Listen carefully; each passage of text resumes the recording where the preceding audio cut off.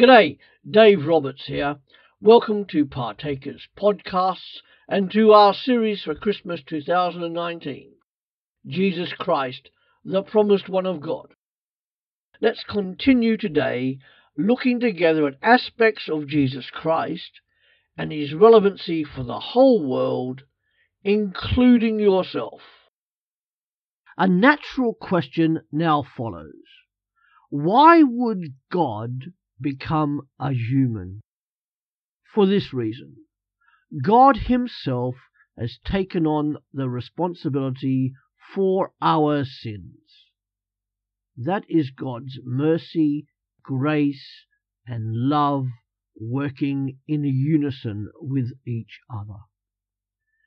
Jesus Christ, Son of God, remember, when he died on the cross, bore our sins. Although he himself was sinless, he chose, therefore, to become sin for us, all human. By doing this, we are drawn to him, drawn to God in a personal way. God himself has shown that he loves us and that he wants us to be in a relationship, a personal relationship with himself. God is one, and therefore there could only ever be just the one incarnation. That is God taking on a human form, being fully God and fully human.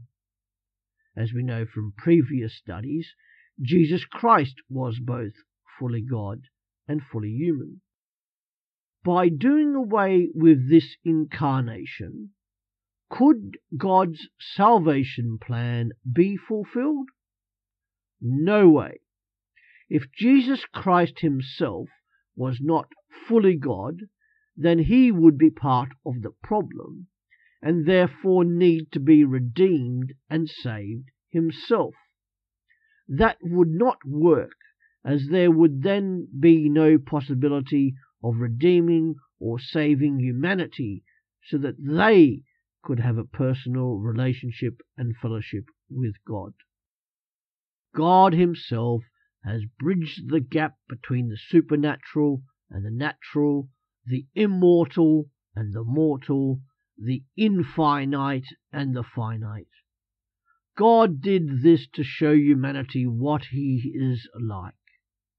Jesus Christ, as God, the Son of God, in person, gives us a focal point to which we are to respond to. If not for Jesus Christ, the gap between God and humanity would be insurmountable. There would be no bridge between the supernatural and natural, the infinite and finite, immortal and mortal, if not for Jesus Christ. Now, God does not force people to love him, because that, of course, would not be love. God's love is compelling, but it is not coercive. God does indeed invite all people into a dynamic, personal relationship with himself. It's up to people to respond to the call. And clarification of this can be seen through reading the Bible.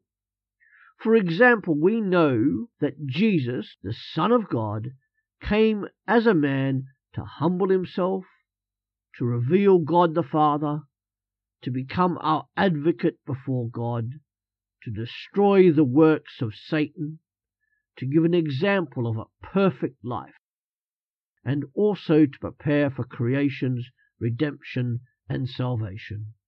And those things are only a starter.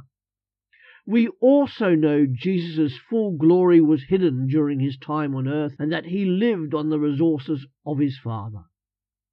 Jesus emptied himself, made himself nothing, and was made like us when he became human. If Jesus Christ was not fully God and fully human, then he himself would be part of the problem. Therefore, he himself would need to be saved or redeemed. Simply put, that is untenable and unworkable. Jesus Christ, while being fully God, did not lose any of his divinity when he became human. Instead, Jesus Christ gained humanity, and we call this divine and human nature unity a hypostatic union. And a couple of questions to leave you with today. Why would Jesus need to have been fully human and fully God simultaneously? And what does having a dynamic personal relationship with Jesus Christ actually mean for you? That's it for today. Thanks for joining us at Partakers Podcasts and our Christmas 2019 series. Come back tomorrow for more in this series, or you can check out the thousands of other podcasts that are on this site. You can buy our books on Amazon at www.pulptheology.com. Come back every day to Partakers Podcasts, where there is something uploaded to help and encourage you as a Christian disciple in the 21st century, wherever you are in the world. See you later.